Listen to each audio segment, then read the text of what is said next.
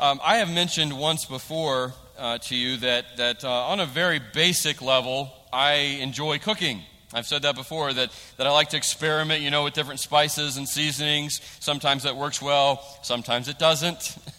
But I like cooking, at least on an amateur level. And another thing that can be fun and enjoyable with food is coming up with different pairings. Taking separate things and kind of combining them into one dish or one meal, making different combinations. That can be fun, right? And so I put together just a very small list of common food pairings that a lot of people do put together.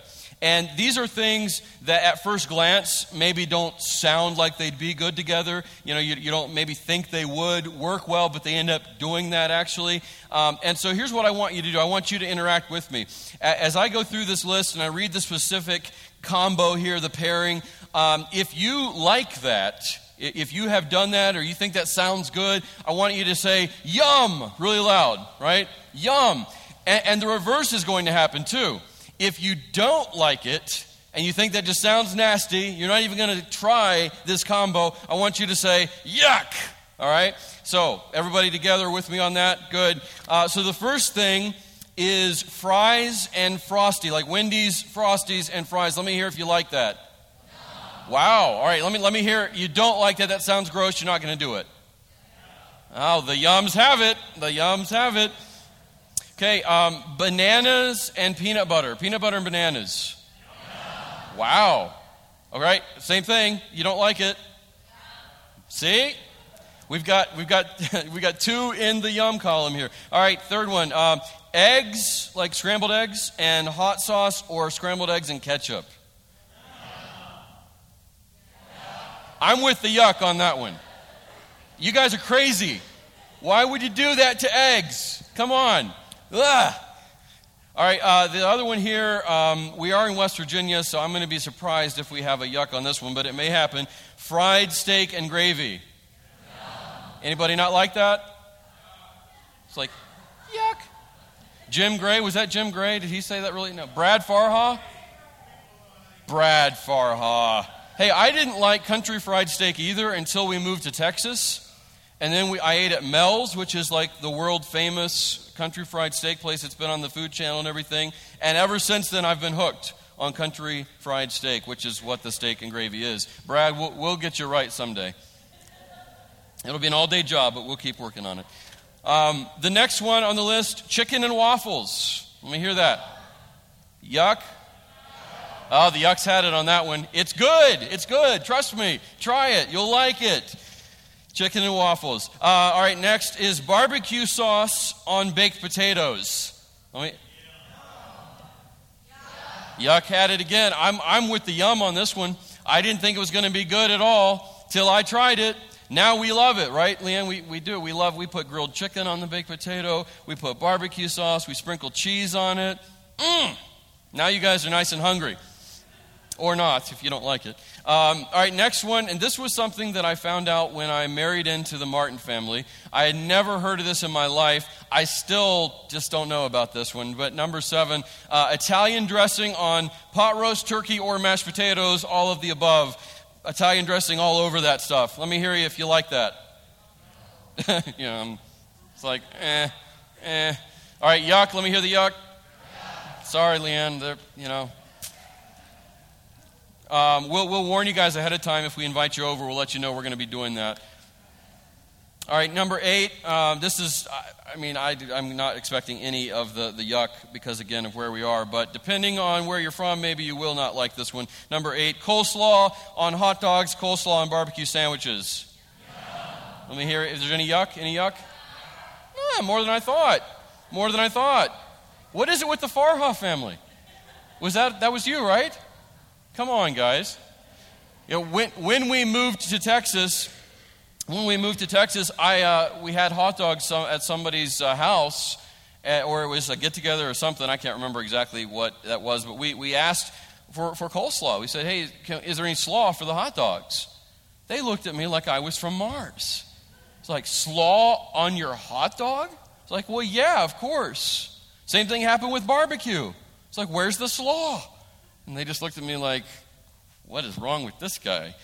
They just don't know how to do it. That's how you do it. You put coleslaw on hot dogs and coleslaw on barbecue sandwiches. It's not on here, but I added a couple. Tomato soup and grilled cheese. Anybody yuck? Yuck! Yuck! Blah! Horrible. Terrible. Here's the last one. Sardines and crackers. Let me hear the yucks. Smart people. Smart people. A couple of you back there got real excited. You were like, yes! Sardines and crackers. Oh my goodness. Well, so we have a split. We have it split here, right? We have some people who would look at this and say, oh, those combinations sound great. Wow, yes, I love it. I love to do that. Or maybe I haven't tried it, but I think I would like that. That sounds good. Then there's the others of you who said, no way, that's crazy. Who would ever combine that? That's terrible. We have a different outlook. Some of us see it as working together. Some of us see it as totally things that need to remain separate, right? And that's kind of how it is on a much larger scale. That's how it is with a very old debate. There's an old theological debate that has lasted for centuries, and it's a debate about the means of our justification. How are we declared or made right before God? How do we get right with God? What is our salvation really dependent on? What is involved in it? And there's a debate on that. And the debate, especially more so even in the centuries past, although it's still plenty debated today, is this. Are we justified, declared right before God, by faith or works? Are we justified by faith or works? And the center of this debate really kind of lands around or is framed around Romans 3 and James 2. Romans 3 and James 2. Paul in Romans 3 lays out this huge argument for why we are justified by faith alone, nothing else needed. And James's argument is, at first glance anyway, and that's key, at first glance, is that works are just as important or more important even. And it caused such a division early on in the church that Martin Luther, the father of the Reformation, great guy, smart man, wise, wrote all kinds of books, excellent communicator of God's word. He said about James, about the book of James, that it was an epistle of straw. It was an epistle of straw. And with Martin Luther's background, you can kind of understand where he's coming from, but it was a wrong view of what James was all about. It wasn't proper exegesis of the passage of James. Martin Luther came out of the Catholic Church. He did the 95 Thesis on the door. Remember that story? He was so appalled at the works-driven mentality present in the Catholic Church that when he read through James, he just could not get his mind around the fact that there had to be more to this than just being all about works as he assumed that it was all about. And so he said, it's an epistle of straw. I have no use for it. But that's where the debate comes from. It's centered around Romans 3 and James 2. And so we'll look at a little bit of that today. First, Romans 3:21 through 22 says this. Paul speaking here, and he says, but now, apart from the law, and that's key, apart from the law, God's righteousness has been revealed, attested by the law and the prophets. That is, God's righteousness through faith in Jesus Christ to all who believe, since there is no distinction. Then in verses 27 and 28, he says this, where then is boasting? In other words, if righteousness of God has been revealed apart from the law, apart from works, apart from anything you can do, where then is boasting? That's a good question. Where then is boasting? What do you have to boast about? If it's not about what you can do, if it's not about works, salvation is not of you at all, then where's the boasting? He says it's excluded. By what kind of law? By one of works? No, on the contrary, by a law of faith. For, and this is very, very important to this argument, for we conclude, we're sure, that a man is justified by faith apart from the works of the law. We conclude that a man is justified by faith apart from the works of the law. That's Romans 3, 27 and 28. So Paul is saying here, it is all about faith. It's not about any work you can do to achieve salvation. It's strictly from the righteousness of God that comes to you by grace through Jesus Christ, which you receive and embrace by faith. That's Romans 3, okay? Compare this now, let's compare it with James chapter 2, verses 14 and 18 through 18, and then also verse 26. James 2, 14 through 18 says this. James writing, he says, "What good is it, my brothers? What good is it, my brothers, if someone says he has faith, but does not have works?"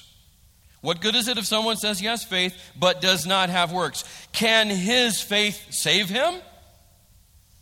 Now, what is really meant by that question is, can this kind of faith save him? Can that kind of faith be saving faith? Is that kind of faith a truly genuine faith? Is it the kind of faith that is necessary and part of true and proper salvation? That's really what is meant by, can his faith save him? And then James provides a very practical example to prove his point. Verses 15 and 16. "If a brother or sister is without clothes and lacks daily food, and one of you says to them, 'Go in peace, keep warm and eat well,' but you don't give them what the body needs, what good is it?" That's what he's asking. An example of his thought process here would be like the Good Samaritan. You know the story of the Good Samaritan, the parable where the man is beaten by robbers. He has all of his things stolen. He's beaten down. He's bruised. He's all messed up. And 3 different people come and see him in his situation, see that he's in need. You can even picture in your mind him reaching out saying, help me, please. And no one pays him any attention. They just keep right on going, go around the other way. And then the Samaritan comes, who, by the Jewish people is looked at as an outcast and even less than human in many ways. I mean, he's just the bottom of the barrel in society. And he stops and he takes care of this wounded Jewish man. He does something about it. His faith is put into action and it helps someone in need. The others who were supposed to be people of faith and people of spirituality, they did nothing to help the Samaritan. And Jesus' story there and his point is, which one showed mercy? Which one was truly working out and showing their faith? Which one was demonstrating they really understood righteousness? And the answer was the Samaritan. That's exactly what James is saying here. He's saying, what good is it to have all this faith if it doesn't translate into action to help others around you that are in need? If it's not going to make a difference in other people's lives, has it really made a difference in yours? That's James's argument. That's his point here.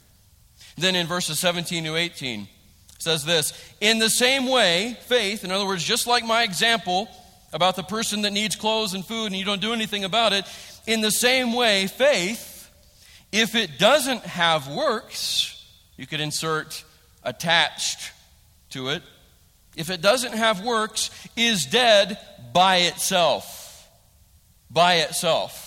without any works accompanying it. But someone will say, well, you have faith and I have works. Show me your faith without works, and I will show you faith from my works. Or another way of saying it is by my works. I will show you my faith by my works. I'll prove the faith I have by the works I do. Verse 26. "For just as the body without the spirit is dead," common sense there, right? Just without the body, without the soul, without the spirit is just a corpse. "So also, in the same way, faith without works is dead." Dead. Ruh-roh. Are Romans 3 and James 2 contradicting one another? Hey, he already said it. I guess we can go home. We can all go home. We heard Cormy. He's right. No way. No way. There's not a contradiction here. There's not a conflict. There's not 2 gospels presented in Scripture. To view it that way is doing a disservice to God and a disservice to Scripture and a disservice to yourself. And it's not studying the Bible the proper way. It's not digging deeper. It's not understanding really what is being said. It's not looking at the overall context. It's taking a very shallow, surface-only look at what is said and then running away with what you think it's saying. That's not right. Thankfully, this is not what's happening. There is no contradiction. There's no conflict. And any perceived contradiction or conflict comes from poor study and a misunderstanding of Paul's context in Romans 3. He was talking about, when he was talking about works in Romans 3, he wasn't talking about doing acts of righteousness. He wasn't talking about serving other people as an expression of your faith. He wasn't talking about serving the Lord Jesus in response to your salvation and the grace that you've received from Him. That's not what he was saying. He wasn't saying faith does not involve any works at all. That's not what Paul's point was. Paul's point, his whole point in this whole passage in Romans 3 and beyond, the whole context was surrounding the Mosaic law. The Old Testament law, the regulations and the requirements and the rituals, things like the circumcision, things like ceremonial washing, and on we could go. Paul was saying to his Jewish readers, no, it's not all about doing the works of the law. That's not what makes you right with God. You are justified by faith alone, and all the things you do are a response to the faith that you possess. You're justified by faith, and then everything else flows out from that. That's what Paul's whole point in Romans 3 was all about. So James's point in James 2 actually coincides with what Paul was really trying to convey. James would never dispute or ever try to argue that our salvation, our justification before God depends on anything else but our faith. James would never go there. That was not his point. He is merely saying what is so true and what is so observed in our own life if we will take a step back. He is saying, be careful about getting so wrapped up in your own spirituality. Be careful about being so in your own faith experience that you neglect living out that faith with others. That's what James's whole argument is. Don't be so in yourself. Don't be so withdrawn into your own Christianity. Don't be so focused on just your own faith that you neglect living it out, that you neglect taking your faith and making an impact on other people with it. That's James's whole point. That's his whole argument. So here's what the answer really is. Here's what it comes down to. Works don't save. Okay? Works don't save. But saving faith works. Works don't save, but saving faith works.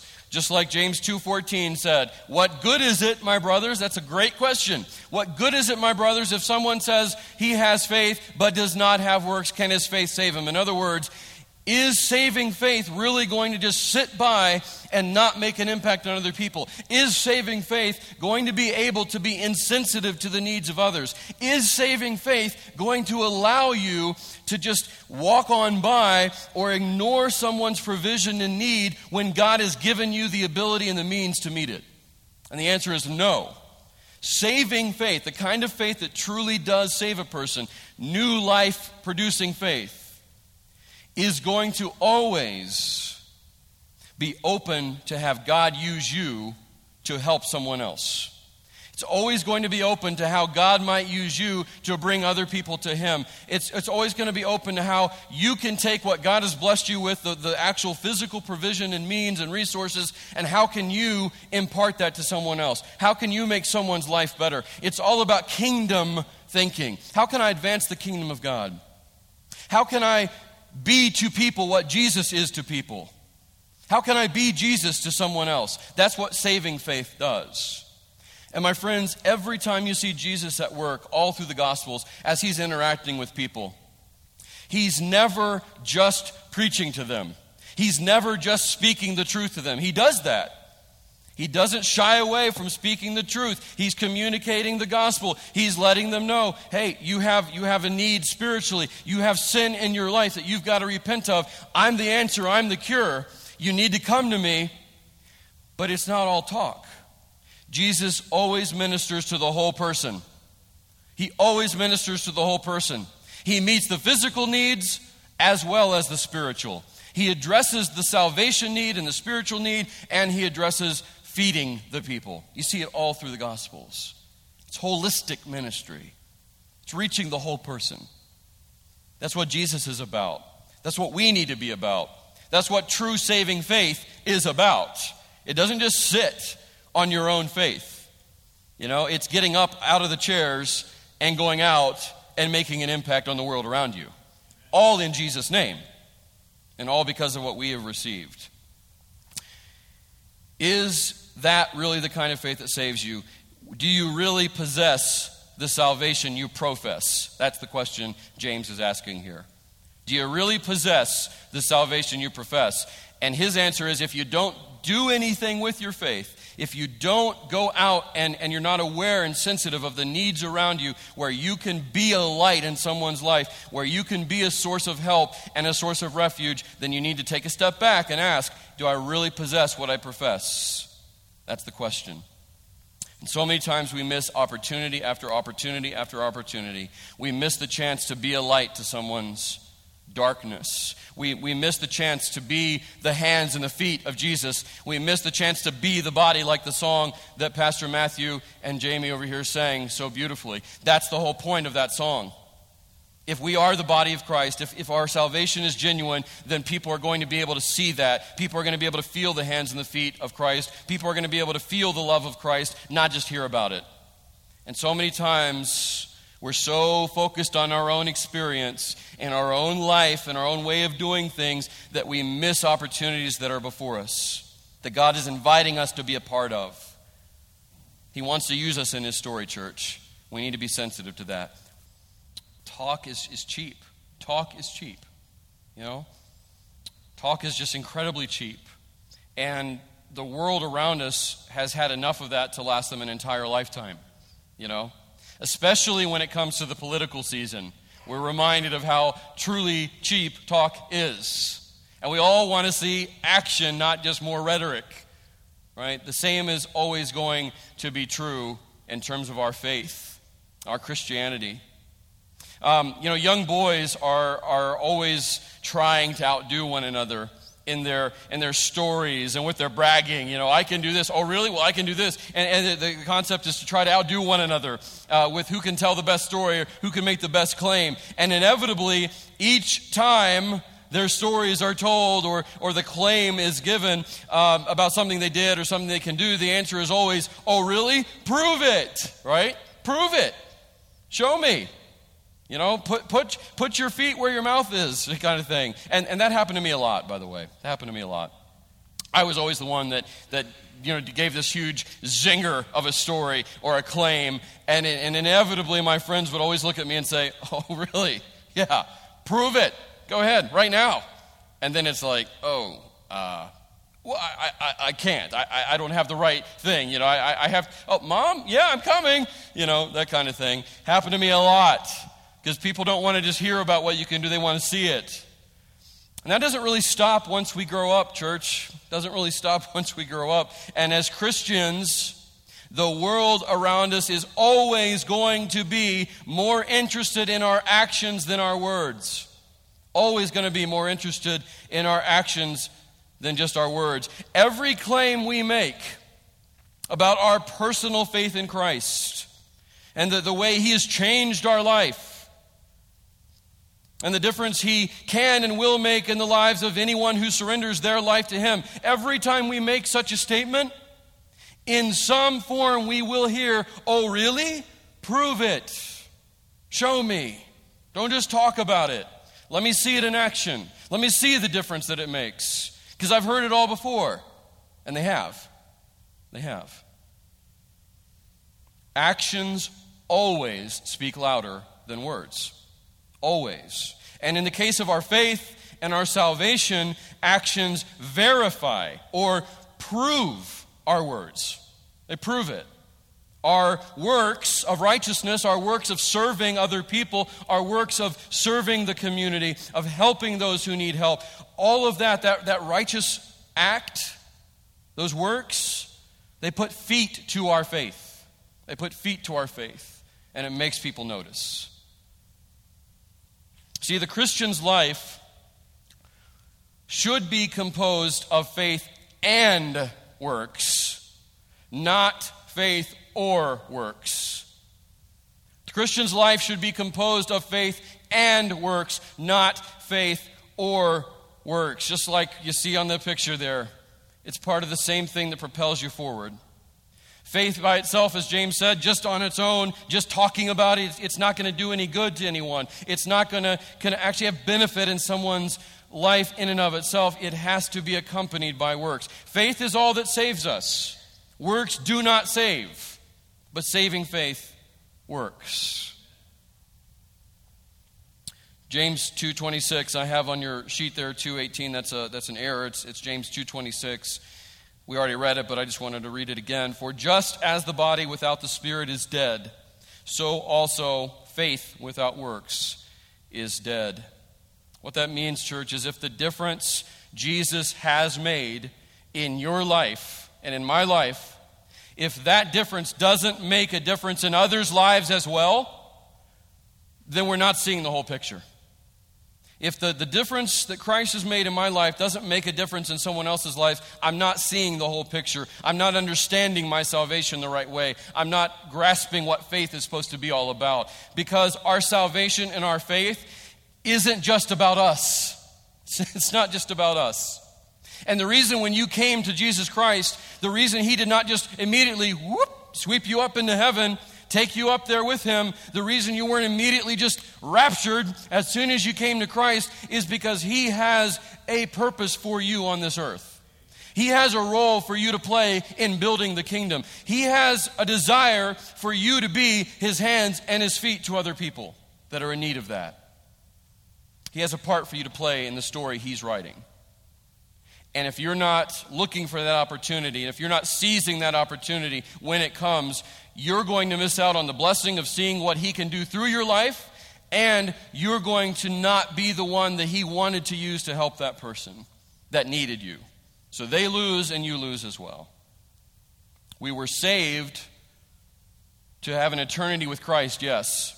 We were saved to be free of our sin forever, yes. We were saved to be absent from death's grip, yes. But we were also saved to serve. We were saved to serve. And there's a lot of different ways that plays out. Works don't save, but saving faith works. Would you pray with me?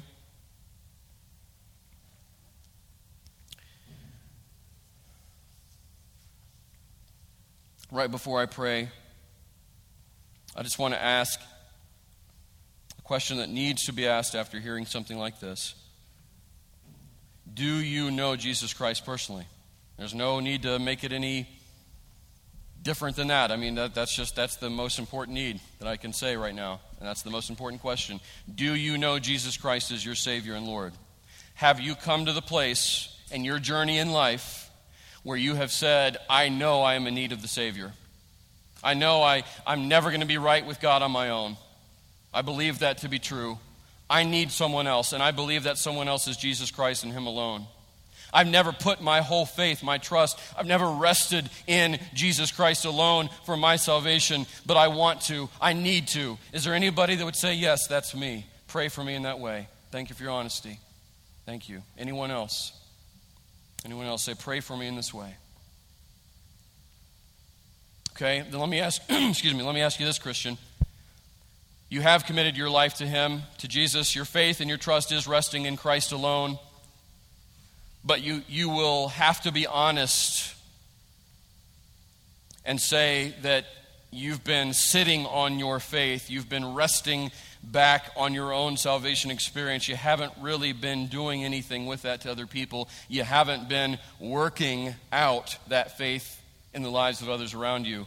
You're saved, but you're not doing the works that accompany that, and you're convicted of that. Could I pray for you on that you will allow God to do the work in your heart that needs to happen to change that you will start actually living out your faith? Could I pray for anyone on that way? Anybody at all that would say, yeah, that's me? Thank you for your honesty. Appreciate that. Anyone else? Thank you. Amen. Appreciate your honesty. Thank you. All right, let's pray together. Father, you are so good to us.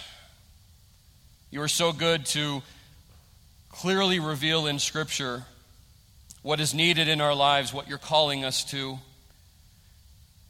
You make it so clear the way we are supposed to live and go about our life in Christ, and the way we're supposed to express the salvation that you have by grace given us through our faith. Thank you, first of all, for our salvation. How amazing you are that you would pour out your grace on us in the way you did, at the expense of your Son's life. And thank you that it's not anything we can do. We never could do anything to achieve salvation, to achieve justification before you. And so you did it all for us. Thank you. But Father, we aren't meant to just sit on that. We're not meant to just keep that all bottled up inside and no, we're on our way to heaven and we're just happy as can be. We're meant to do something with that.